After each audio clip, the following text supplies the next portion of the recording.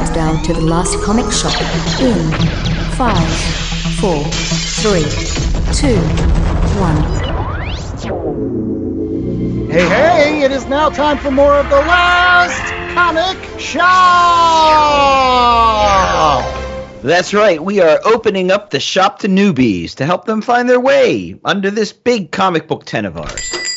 And we're leaving the lights on for the oldies that might want to learn about comic books that inspired some of their favorite science fiction franchises. Ah, interesting. I'm the host with the most, Andy Larson. I'm joined by Chad Smith and J.A. Scott, as always. And you're absolutely right, Chad, that on today's program, we're going to be recovering another European book. It's weird. It seems like what we're doing this year is either DC books or European books. We had like the Tintins, we had 50,000 kilometers a second. And I guess 1984 isn't European, it's British. Parable. Did we do Parable this year, or was that last year? That was last year. Oh, that was a good year. Black Sad last year. I mean, we've done European books, but we've been hitting it hard. And again, this week we're doing one that's more sci-fi in nature. It's J.A.'s pick for this week, and it's called Valerian. Valerian and Loreline. No. It's Valerian, the Complete Collection, Volume 1. There we go. That's what we're talking about this week.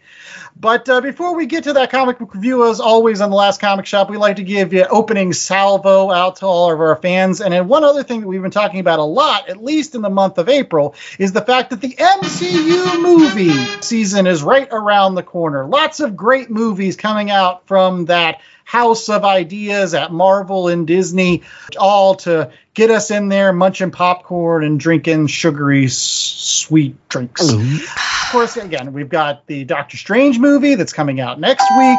We've got Thor coming out later this year. What about Morbius? When are we reviewing Morbius? We're not talking about Morbius! It's so bad.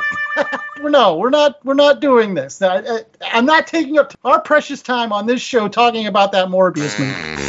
That's for some other podcast. But what we want to do on today's program is talk about Marvel trivia.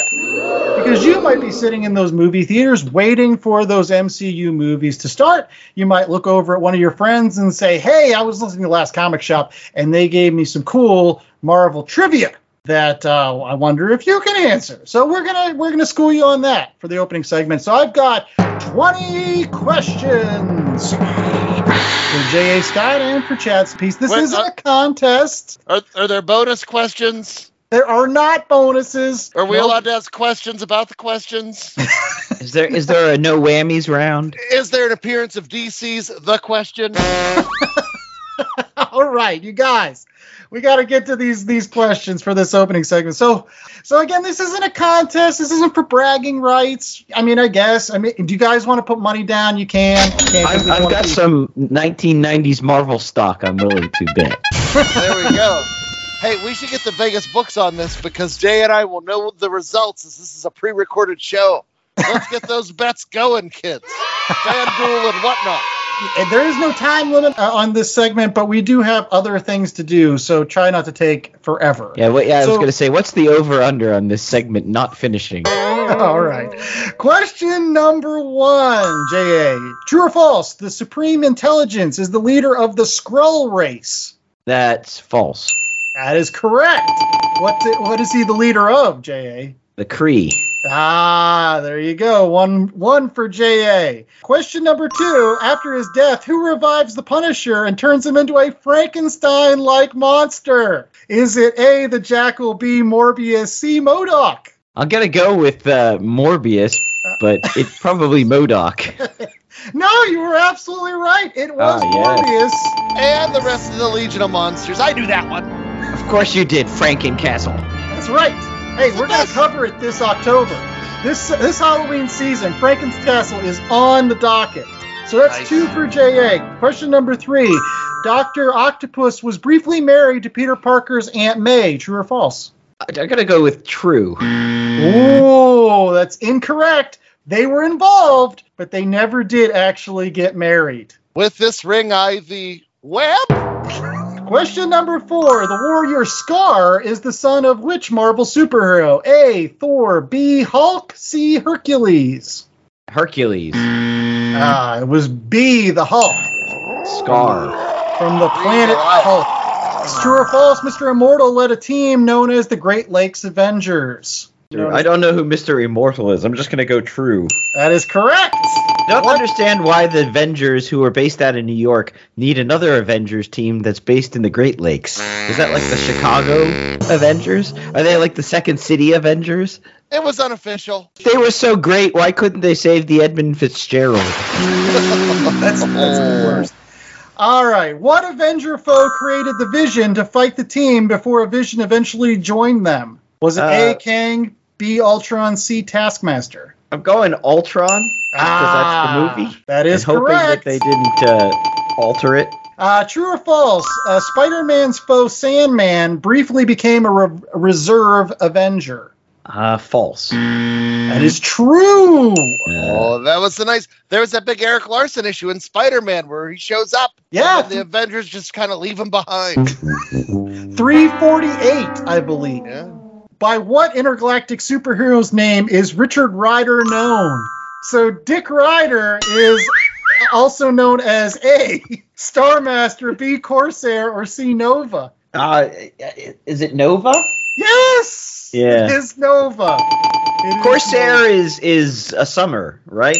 Yeah, Yes. he's Scott Summers' dad. Final He's the two daddy. questions. Which member of the Guardian Galaxies helps Thanos defeat the Beyonder? Just, I guess, pick one. I'll go. Is it like the modern Guardians of the Galaxy, Yes. or is it the No, it's classic a modern. Guardians? Oh, It's we'll go Gamora then. Star-Lord. Close. Okay. Final question. A battle between Spider-Man and Dr. Octopus leads to the tragic death of Gwen Stacy. That's false. Yes. Who was it? Green Goblin. There you go. That's not bad. That's the wrong answer. The correct answer is Captain Stacy. That's true, too. His death did happen when a brick wall fell on him during a fight between him and... I blame Sony because Andrew Garfield was so awesome in that Spider-Man No Way Home. Oh, there you go. So I think you got 7, maybe 6. I don't know. God, he did really well. Yeah, he did. I was very proud of him. We'll have to check the tape. That's Riddle me this. Wrong universe. Here's Chad's 10 questions. Let's see if he can get 10 out of 10. I just need to do better than 7. Question number 1. Which villain participating in the Secret Wars manages to steal the Beyonder's power for a brief period of time? Oh, that's Dr. Doom. Oh, there's number 1. Great cover. What fellow hero is able to repair Thor's damaged hammer, Mjolnir, by transferring the Odin force from Thor to the hammer? Is it Iron Man, Star-Lord, or Doctor Strange? I'm going to say Doctor Strange. Oh, and you would be accurate. Well, when did that happen? I guess sometime. Question number 3. What California city did Daredevil move to for a time? California cities. The Bay Area, San Francisco. Oh, you're correct. That's 3 out of 3 thus far. Molecule Man was set to destroy the world until what Avenger talked him out of it? A, Ms. Marvel, B, Tigra, C, the Wasp. Not Miles Morales and a cheeseburger? Unfortunately not. I'm going to say the Wasp. It's Miss Marvel, isn't it? It was Tigra. What? Tigra? Well, she has that bikini and everything. She can talk. It's like the first time she actually did something of any value. Oh, that's harsh. Okay, next. True or false, before becoming Jigsaw, Punisher foe Billy Russo's nickname was The Model. That's so dumb it has to be true.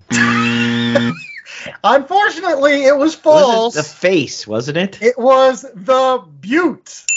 That's a horrible name. That's unfair. I don't read Punisher if it's not Frankencastle. Did you have that issue where he was on the jet ski with the machine gun? That was my favorite. Jim Lee drew that one. Who helped Spider-Man when he battled the Sinister 12? Was it Scarlet Spider, Daredevil, or the Black Cat? Well, I'm going to say Black Cat. Oh, and you would be right. I didn't know that one either. That would have been a shot in the dark for me. Well, you know more Spider-Man. All right. What are the names of the ray beams that Iron Man fires from his armored gloves? His repulsor rays. There you go. Baron von Strucker was the leader in the early days of what sinister organization? So they're green. Mhm. I'll just say Hydra. That's correct. That's too easy. Even I knew that one. Final two questions, Chad. What branch of the military did a War Machine James Rhodey Rhodes serve in? The Iron Man one? I'm going to say Air Force. Actually, it was the U.S. Marine Corps. He was a Marine. Last question. Who assembled a team of heroes to battle the Chaos King and his forces during the Chaos War? Was that Star Fox, Hercules, or Black Knight? Hercules! I was wondering whether I had to give you the multiple choice on that, whether you could have got that on your own. But that was actually a pretty good story. Anyways, I think you only missed... I think he missed 3. I missed 2 or 3. Is it a tie? I think he missed 3. I think it's a tie. You definitely missed Tigra. You missed Jigsaw. And he missed James Rhodey Rhodes. So it was 7. Though in the MCU, he's Air Force. That might have been why I threw you off. Get tricked. I've been tricked. Bamboozled. Well, we hope that you're not bamboozled by our review of Valerian. And that's coming up right after these messages. Stay tuned for more of The Last Comic Shop. We'll actually have comic book talk. You want to know the connection? Valerian's only good for one piece of trivia. We'll stick around for that and more after these messages.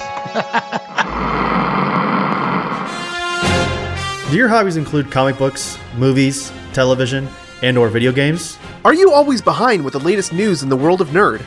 Well, look no further than The Oblivion Bar, a nerd culture podcast. Oh, great Scott! Hosted by Chris Hacker and Aaron Knowles, The Oblivion Bar offers a weekly review of all the latest breaking news, in-depth discussions far beyond whether Han shot first, and newsletter section, where you, the listener, send in your questions to be answered live on the show. New episodes every Monday, available on Apple Podcasts, Spotify, Stitcher, iHeartRadio, and Google Podcasts. I'm just so freaking excited! You can also find us on Twitter at Oblivion Bar Pod. Come join us at the Oblivion Bar Podcast. Hope to see you there. Looking for a podcast all about nerddom? Want a podcast with an emphasis on representation? The Nerd Alternative is the podcast for you. Join me, Ram. Me, Hassan. And me, Levi. 3 black British nerds tackling the pop culture we love and sharing why we love them. The Nerd Alternative, a sweet melting pot of all things nerdy. All right, folks, we are back, and it's time for our Read Pile review of some work that was originally published as Valerian and Laureline, but we read it as Valerian, the Complete Collection, Volume 1.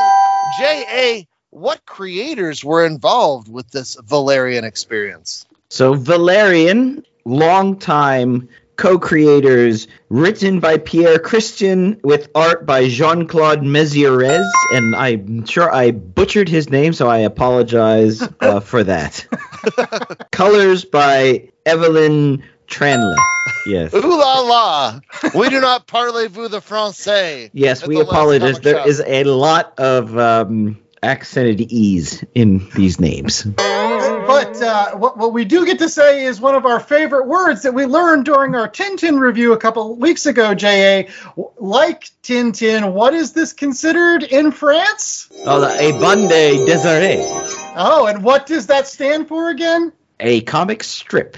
There you go. So that's what the BD stood for. I kept reading the back matter, and I was like, BD, is that boudoir? Is it...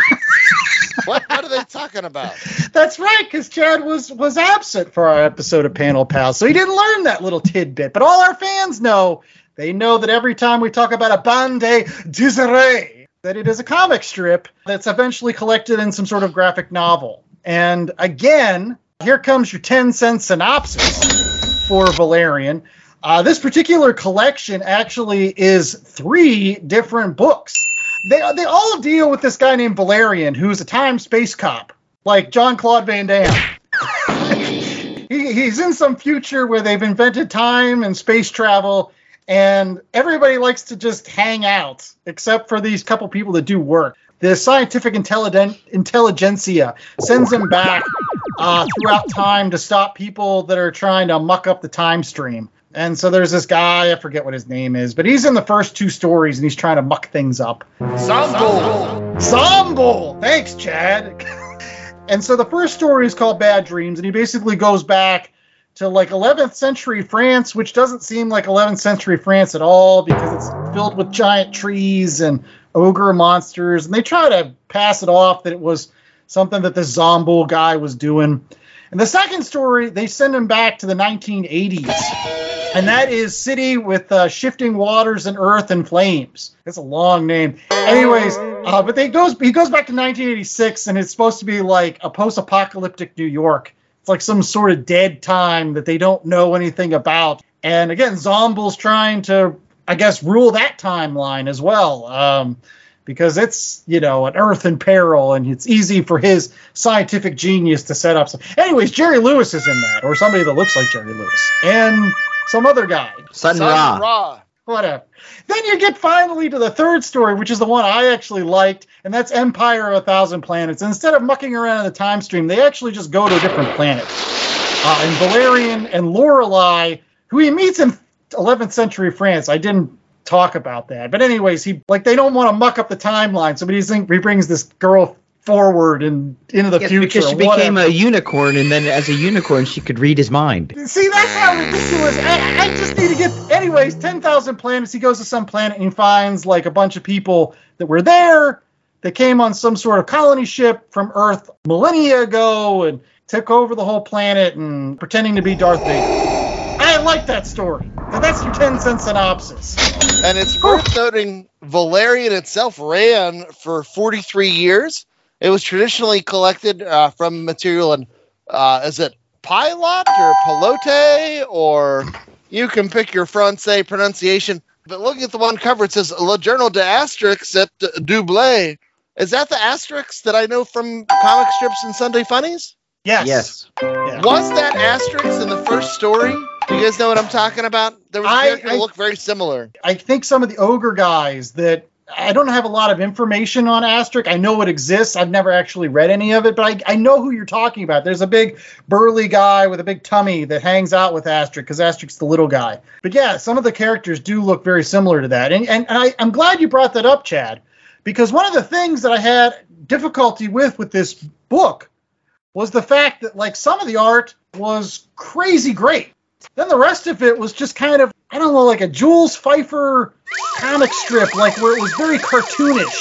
And I get it because it was a strip, like it's a comic strip, right? But it was a very weird dichotomy between like these, even more than Tintin. Because when we covered Tintin, Tintin had comic stylings, but everything was very crisp and clean. This, like some of the faces sometimes looked very cartoonish, other times they didn't. What did you guys think of the art?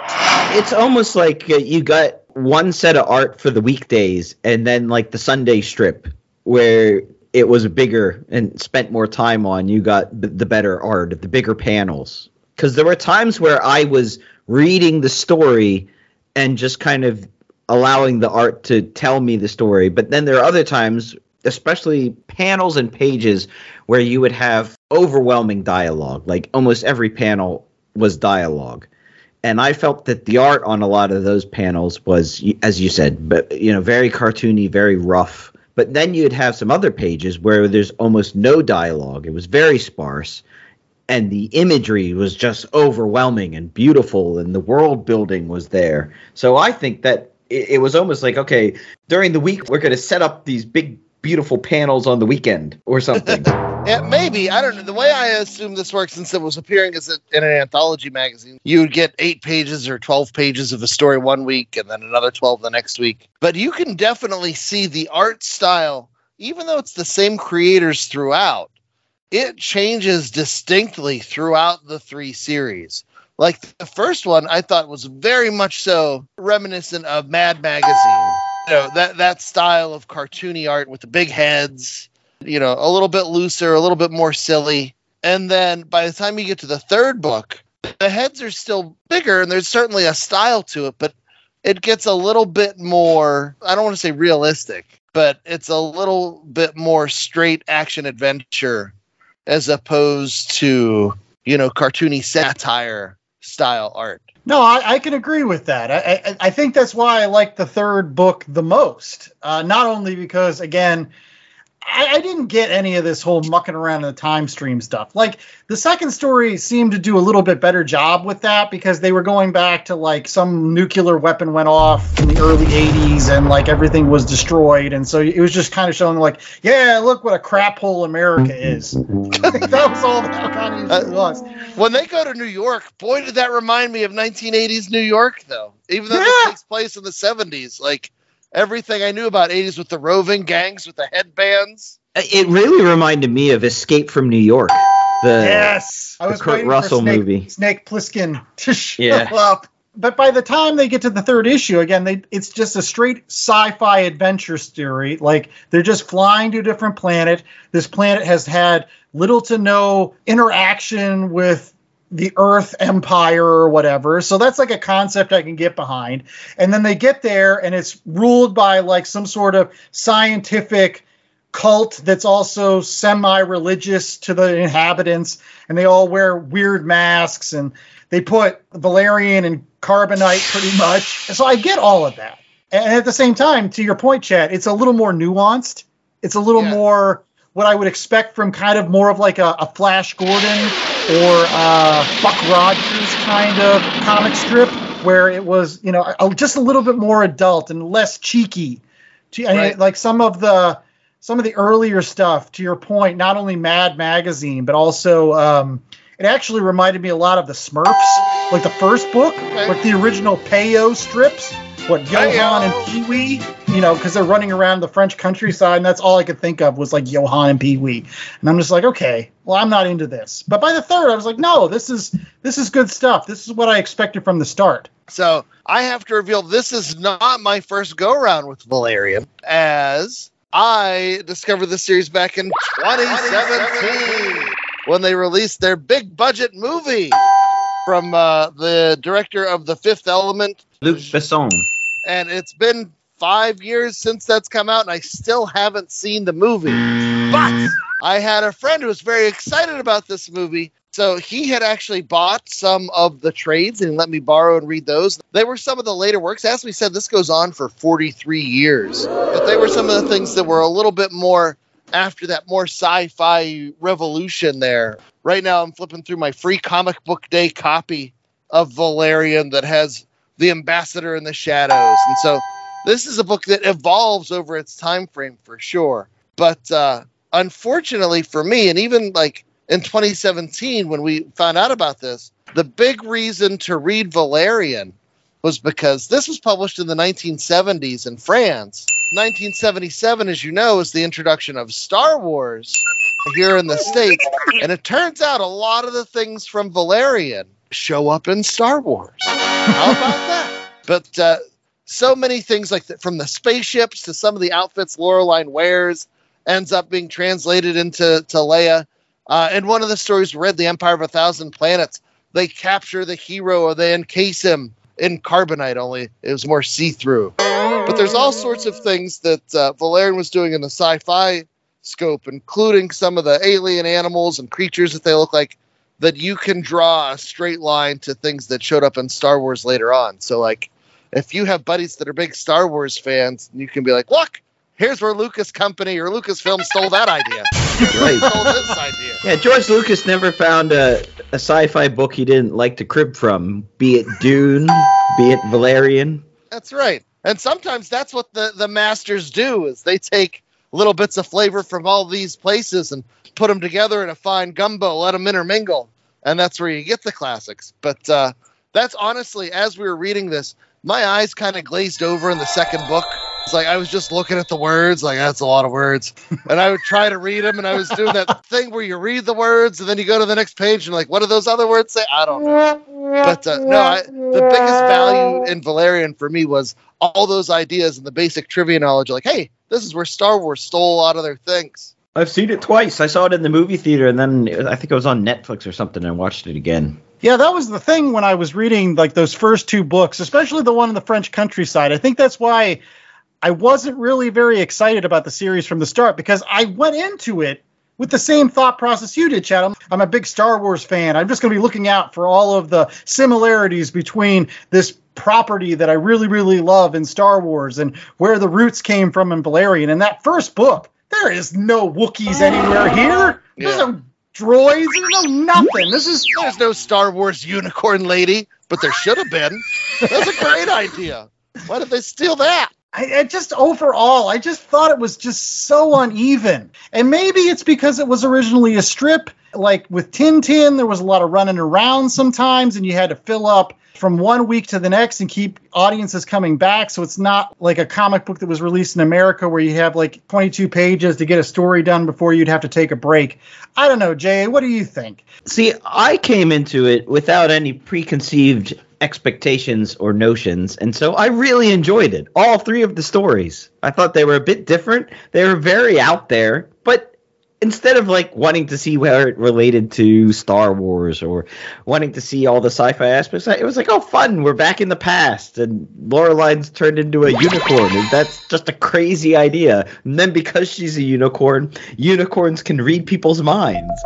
And if you just accept the craziness of it, it's fun storytelling. It's yes, the art is uneven and takes some getting used to here and there, but the idea and the world building is just incredible. And especially if I read a lot of the front and back matter, the idea that this was written and created at a time in France when France was like the gray countryside, there was nothing. It was the end of the Charles de Gaulle era, and France was gray. There's just nothing going on there, and so this became a colorful outlet for people who needed, to expand their minds again and reach for creativity and reach for something outside their horrible lives of baguettes and bad French Bordeaux. Aww. So they went to America and stole Sun Ra and Jerry Lewis?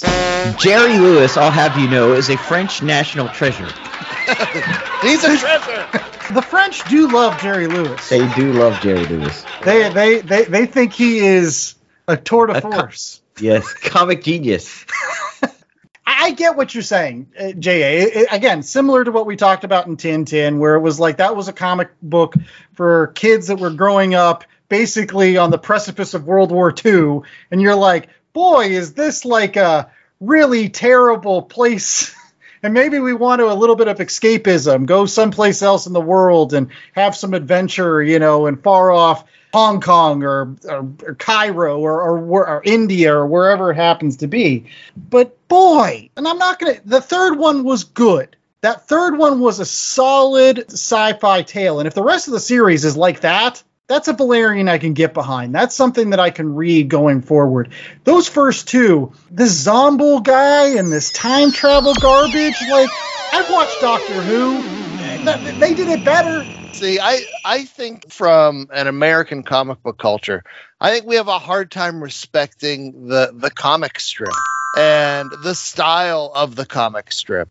For whatever reason, we're inherently less likely to take something seriously if it is in that cartoony style. Like, we automatically associate it with kid stuff. But the first two books, there wasn't a whole lot of depth there. Although it did have some unique ideas, and it did have really cool landscapes, and I can see where Jay is coming from with the world building.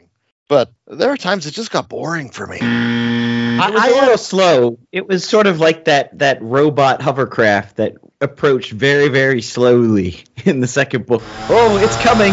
It's 2 football fields away, but it's going really slow, so we don't need to worry about it yet.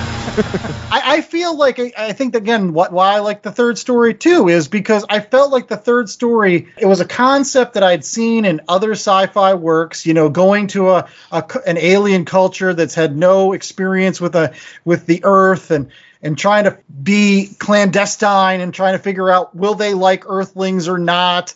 Finding out there's like a pseudo-scientific religious cult that, everybody worships and they have all the answers. It kind of seemed like Beneath the Planet of the Apes with like the almighty bomb and stuff like that. And so I felt like that had a plot that was driving it forward. The first two, especially the first one, like, I don't even know what that was. Like, they were talking about the French countryside. There was nothing about the French countryside at all. There were no giant trees in France. What is that? That's just a cartoon. And that's why everything just kind of melded together. And I'm just, when is the Star Wars-y stuff? No, and to go back to the third book, that's also the book that had those passages that were like super trippy, where they have the colors that were unknown to Earth and everything's all sparkly. And like there were a couple of different passages where they go into that zone of just the flood of color. And it's a really unique perspective. And like I said, there are lots of ideas in here that I think are neat, but I would rather those ideas be stolen by someone else in a form that's more palatable for me. All right. Well, one thing that's never stolen on this particular program is our ratings. Those are brand new every single week. And we've got those ratings coming up for Valerian right after these messages, so stay tuned. Hello, everyone. My name is Nick. I'm the host of Nikolai's Kitchen, and I'm also the host of the annual live stream for The Cure. Live Stream for the Cure is a charity event where we raise money with content creators and podcast partners from around the world for the Cancer Research Institute, a wonderful nonprofit researching cancer immunotherapy, training the body's immune system to fight all forms of cancer. This is a mission and a future that I truly believe in. And myself and my team worked tirelessly over the past 5 years to raise over $50,000 for this cause. This year, we're aiming for our biggest single goal to date of $20,000, and we cannot do it without your help. Please join us for the event May 19th through the 21st, starting at 9 a.m. Eastern, for 45 hours of content from people all over the world. Together, we can bring hope for a future immune to cancer. The more eyes we reach, the more dollars we raise. Please help us in making this goal a reality. Together, we can make a difference. All right, we're back with more of The Last Comic Shop, and it is now time for our ratings, where I don't know how time travel works, but regardless, you can just fast forward a few seconds if you don't want to listen to me talk. But what you shouldn't fast forward is J.A. giving us our rating scale. So J.A., what is our rating scale for Valerian? All right, so the rating scale this week is appropriately space-time machines. Oh, and you get the little TARDIS sound effect there. Pretty awesome. Because that's my favorite time machine. If I had that one. I mean, it looks so nice. It's clean. Does it have room enough for Van Damme to do a split inside of it? It is bigger on the inside, so you can split your legs pretty wide in a TARDIS. In any case... Not where I thought that was going. Okay. No, In any case, let's go ahead and start off with how many space-time machines is Chad giving Valerian this week? As I've been saying this entire time, this brings interesting ideas to the table, but at the same time, it is not for me. It just didn't catch with me. I don't know if something's lost in translation or if it's the fact that we're looking at work, that appeared in the 70s, and it's been 50 years by now. Good golly. So I'm going to give it 2 out of 4 time machines. I can see why some people could really get into this and love it. But at the same time, sometimes I was just staring at pages waiting for them to be done. Okay. I'll go next. I'm going to give it a little bit of a higher rating. I'm going to give it, I think, about a 2.5 space-time machines. So, like, 2 TARDISes and maybe that one from that awesome George Pal movie, The Time Machine, which is awesome. I love that movie with the cool handles and the big wheel time. Anyways, I like that movie more than I liked parts of this book, as you can tell. Bad Dreams was a bad dream to me. It was a nightmare. I wish I would have never read that. If that's how I'm starting off my Valerian, it put a bad taste in my mouth that it took me almost the entire rest of the complete collection to get rid of. And luckily, that last story was so really great, or else this would have gotten even a lower rating. But I genuinely loved that third story, that 1,000 Planet story. That, again, if that's the rest of Valerian, if that's what I can look forward to, that kind of Flash Gordon, Buck Rogers, going to different planets, mixing it up with alien races, shooting ray guns, and sexy ladies running around, that's what I love. That's my kind of space opera. That's what I dig. And that had it in spades. The second book was kind of like a weird hodgepodge of those two things, like fantasy elements, yet some hard sci-fi, yet some Jerry Lewis. It just never convalesced into anything good, even though it was supposed to be post-apocalyptic, which I traditionally like. So yeah, 2.5. I never got behind the art. It has a different style, and I wish it was something else. But I'm hoping for better things. Maybe I'll read more Valerian to see if it's more like that final story. J.A., how many space-time machines are you giving it? I'm giving it 3.5. I really enjoyed it. I love the stories, even the first one, because the crazy elements where Laureline turns into a unicorn, and then because she's a unicorn, she can read people's minds, and then when she's turned out of being a unicorn, then she has to go with Valerian because there's no point in keeping her in the Middle Ages in France because she knows that there's a future. So the time stream has already been changed for her. And then in the second story, she's shrunk down to a little girl, or like a miniature person, but because they didn't finish the shrinking process, then throughout the story she starts enlarging, but her clothing doesn't enlarge.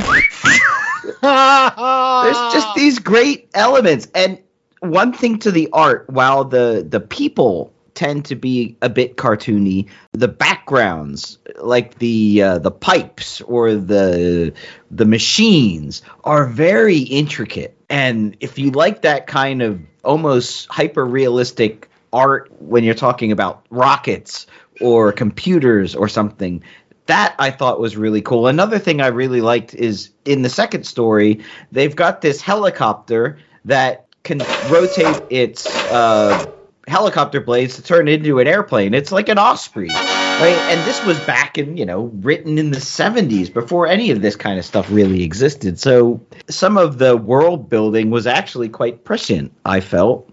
And yeah, there are these weird elements, which I read is actually not in line with a lot of the Valerian books, like with the Jerry Lewis and the Sun Ra. They didn't actually do that all the time. They just did it for this book that we happened to read. So I think we were reading some of the early books that aren't necessarily indicative of the entire run, but are important in creating the myth of what Valerian became. So that third book you really enjoyed, Andrew, that's apparently, that's more in line with where Valerian and Laureline went. And the movie is very similar to that third story as well, which I would recommend too. If you like sort of crazy and sci-fi, I mean, it's not the best movie ever made, but it's quite good. Well, since he recommended the Valerian movie to all of our listeners, it's time to get some more recommendations. As always on The Last Comic Shop, we give you other books that you can check out at your local comic shop in addition to Valerian the Complete Collection, Volume 1. And we're going to go ahead and we're going to give a similar book, we're going to give a current book, and a book out of left field. And we're going to go ahead and start off with our current book, and that comes from Chad Smith. So, Chad, what is a current book that people can pick up, probably still on comic book stands today? Well, this one, you would have to search for it. It comes out of an upstart publisher, actually AWA, the company that Axel Alonso, former EIC of Marvel, co-founded. But it is called Not All Robots.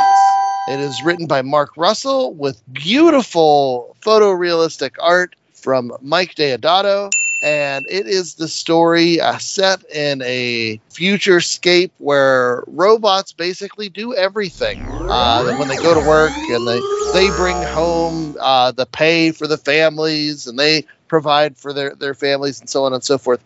But the current crop of robots is being replaced with new robots, which leads to an uprising of its own. It's Mark Russell, so it's great satire of, a lot of current social issues that you've got going on, people that feel like they're being replaced with machines and machines that are being replaced with other machines. Like I said, the Deodato art, if you are into when he used to draw Norman Osborn like Tommy Lee Jones. Yeah. In this book, he takes Michael Douglas from Falling Down and makes him the dad in one of the families. But it's just fun to watch society degrade and to see what happens as a result. And so it's out there. Like I said, it's from AWA. You might be able to find the trade on shelves currently as well.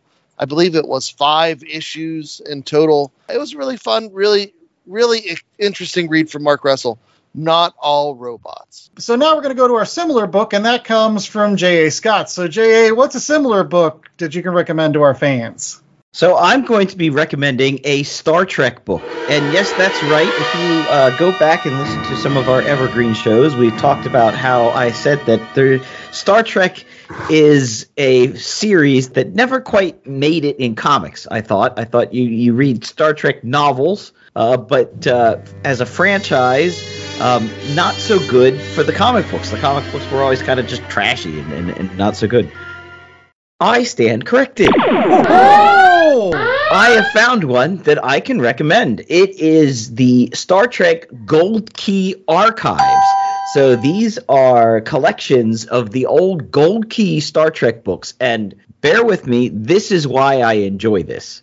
So these were made when the show was running. But like Kenner Star Wars toys, they didn't have all the information, the writers and the artists, when they were making these stories. They were just kind of given some scripts and some notes from the show while the show was in production. So the comic books don't necessarily reflect anything of the real Star Trek like that you would have seen on television, with the exception of the names of the characters and some of the uniforms. So like when they beam down the planets, they beam down in backpacks and they've got spacesuits on.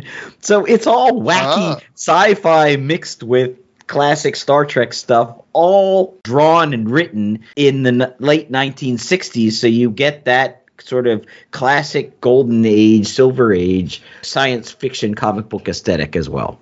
So it's almost like an alternate universe Star Trek, like I don't know where they would go. It's like the J.J. Abrams Star Trek if it was good. Wow!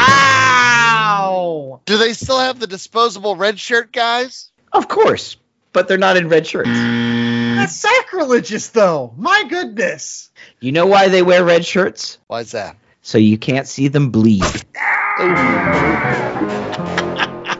Things are getting dark in the last. I know, right? First he's taking swipes at J.J. Abrams. Now he's saying, go ahead and kill all the red shirts because you can't see them get murdered.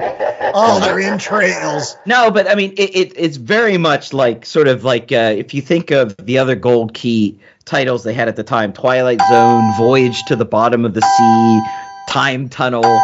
Very similar vein, because those are the same artists and writers working on them. Right. That actually reminds me of the Marvel Star Wars book, where they completed that before the first movies were made. And you had Jabba the Hutt that was like the big, weird gangster guy, but not really a Hutt. Yeah. Well, we might have to talk about that a little bit more on next week's show when we cover some Star Wars stuff, for sure. Yes, and the big rabbit guy. What was his name? Jackson. Well, next week, that's it. We're going to do a Star Wars show for May the 4th. It's done. We're doing it, so stay tuned for more Star Wars talk next week. So, yeah, no, it's cool. Because some of those Kenner figures are my favorites. Greedo, just basically having the head of Greedo, and the rest of him is just like he's wearing a green body stocking. Like, what the hell is that? He doesn't even wear go-go boots. With knee-high go-go boots. Any case, for my out-of-left-field pick this week recommendation, I don't know if it's so much a recommendation as much as an update for all Last Comic Shop fans. If you might remember, if you don't, go back to the show that we did in late December called Spider-Man. We reviewed the Spider-Man movie, and we did a book on Spider-Man. During that show, everybody on this show gave out recommendations to other people on the show. And J.A. said that my recommendation for 2022 was to read all of Spider-Man 2099. And I am here on the show saying 4 months later, I have read a grand total of 12 issues and an annual of the Spider-Man 2099 series that was released in the early 90s, written by Peter David with mostly art by Rick Leonardi. There's some other fill-in guys on a couple issues here and there, but primarily they are the creative forces behind this project. And I've got to say, it's a mixed bag. I'm going to say it's not shocking good. It's not shocking. That's the term they like to use in this. But I will say that for folks that are interested, they are going to be releasing an omnibus of all of Spider-Man 2099 in October. So around about the time that they're coming out with the new Spider-Man animated movie, the next in the Into the Spider-Verse franchise, about that same time, they're going to come out with this omnibus. So if you've never read Spider-Man 99, you don't have to go and track down the individual issues like I did. You can wait for this omnibus and you can pick it up. But I will say, if you pick up the omnibus and you're reading it, those first 12 issues, they're filling things out. You got Miguel O'Hara, who gets these powers from Alchemax because he's playing around with Spider-Man DNA and somebody messes something up to sabotage his work. He's got bloodlust in him, like he's fighting bad guys, and one of them he like cuts his throat accidentally with his talons. That's, I think, is the most interesting part. Is like he climbs walls because he grows talons on his fingers. Which I don't know if spiders really do that, but it looks cool. And I will say that, if nothing else, Spider-Man 2099 has one of the badass Spider-Man costumes ever. Oh, yeah. For nothing else, you should be reading this series just because Rick Leonardi is a great artist, and he gets to draw awesome Spider-Man. I really have a hard time thinking which one's my favorite alternate Spider-Man costume, whether it's 2099 or whether it's the Scarlet Spider with just the hoodie, because that one was awesome too. I love the cutoff hoodie. That's the best. The original Scarlet Spider, that's a great costume. That also came out of the 90s. But yeah, they give you like Vulture 99, which is kind of lame. They give you another Thorites. You get the Thorites. Yeah, the Thorites were neat. I think that's the most interesting concept throughout this entire first 12 issues is the fact that like you have this religious cult that's waiting for the second coming of Thor. You didn't like Cannibal Vulture? I thought that was like at 11 years old. That was so freaky. Yeah, he had this weird mustache and like I don't know. It's weird though, right? We live in 2022. And there are no floating cities. We're not even close to the technology, other than maybe one of my favorite characters, which is his AI. Elijah or Lila or whatever. Yeah, he pretty much do what MJ was doing in the 90s, just waiting at home looking all seductive. What you get in this. But at the same time, that's the only thing that I could say, yeah, maybe in another 60 years we'll have that. Because that's a technology that, you know, we're knocking on the door of that kind of stuff. We're halfway there with our Alexas. Right. We just need the hologram form. But like floating cars and stuff, anyways, 2099. It's a mixed bag. Since you're updating, do you want to update the folks on the ROM collection? Oh, yes. Which I did over the last week find 3 more issues to add. Oh, yes. Another callback on that show is Chad and I have been collecting all the 75 issues of the ROM The Space Knight series from Marvel, plus the 4 annuals, so 79 issues in total. And we're more than 2/3 done. I think the ones that we have, I don't know if we're going to be able to find in buck bins because there's like issue 1 is obviously very, very expensive, but also issue 75. We're finding that as kind of like a ridiculously priced comic for some bizarre, maybe because it's the end. I don't know. But we're still trucking along, and so continue to keep an eye on us on our Last Comic Shop Twitter page. I'll be posting more videos. I've already done one where I went through all the issues, and people seem to like that. But yeah, you can continue to follow us by going out to our website, www.lastcomicshoppodcast.com. It's a terrific place where we've got all of the links to everything. If you want to find us on a particular podcasting platform, go out to our website. You'll find a link there. If you want to find a link to our YouTube channel, go out to that. We've got great videos with independent comic book creators as well as unboxings of comic books and action figures. So, yeah, lots of great stuff out on our website, www.lastcomicshoppodcast.com. In addition to the website, you can find us on the socials. We are at Last Comic Shop, where on Twitter and Instagram you could see things like daily comic book factoids or classic Golden Age covers to tuck you into bed at night, or our weekly polls, or what we're picking up at comic shops that week. All of that is available on social media, and if you need to find those places, once again, head to our website, where they can also find what else? Well, if you're on the website, might as well click through to our merch store. We've got shirts, we've got tote bags. You can get a coffee mug for your comic-loving friend or compatriot. And this week only, if you need a turn of the 12th century French smock, you can find it. A smock? I think you're thinking too much of that Star Trek. Because that was one of the characters, right? There's Kirk and Smock and McCoy. Aye. And with jokes like that, I understand why we're the Last Comic Shop podcast. But we don't want to actually be the Last Comic Shop folks out there. So find a local shop near you. You can use the Comic Shop Locator at www.comicshoplocator.com, where you might find a place that will sell you things like Valerian, or things like the Gold Key Star Trek Archives. Or maybe they have a more recent copy of Not All Robots by Mark Russell and Mike Deodato. Or maybe you want to go with that classic Spidey 2099. Or maybe you're digging in the dollar bins for those ROM issues. If you find the ones we need, let us know. That's what I was just about to say. We need to put up if we can find it on our website, we should have like a cross-off where you've got the ROM. No, then everybody will get those issues and keep them from us. I don't trust them. That's right, the scalpers. It's a They'll real be like, I'm going to make money off this. Buy comic books to read them. You're not making money off these things. At least not from us, because we're very cheap. Pinching our pennies. Got podcast dues to pay. That's Keep right, bringing you this show that we hope that you come back for next week, because again, we're going to be talking about Star Wars. It'll be May the 3rd, and we're going to have a comic book all about Star Wars for you. It's part of the Jason Aaron run that was released in 2015.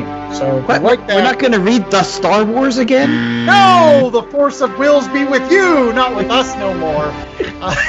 And also make sure that you go see Doctor Strange. It'll be coming out next week, because we'll have a movie for you for that in the upcoming weeks.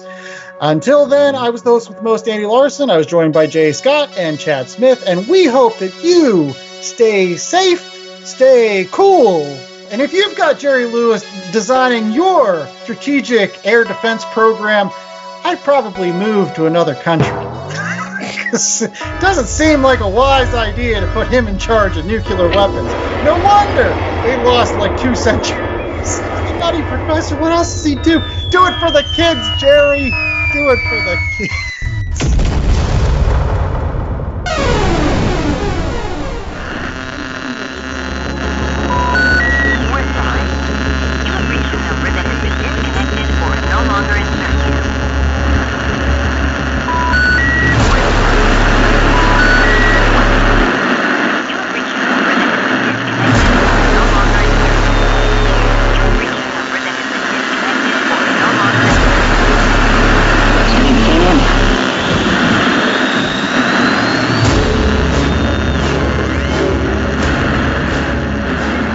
The Last Comic Shop was a 2022 Black Angus production.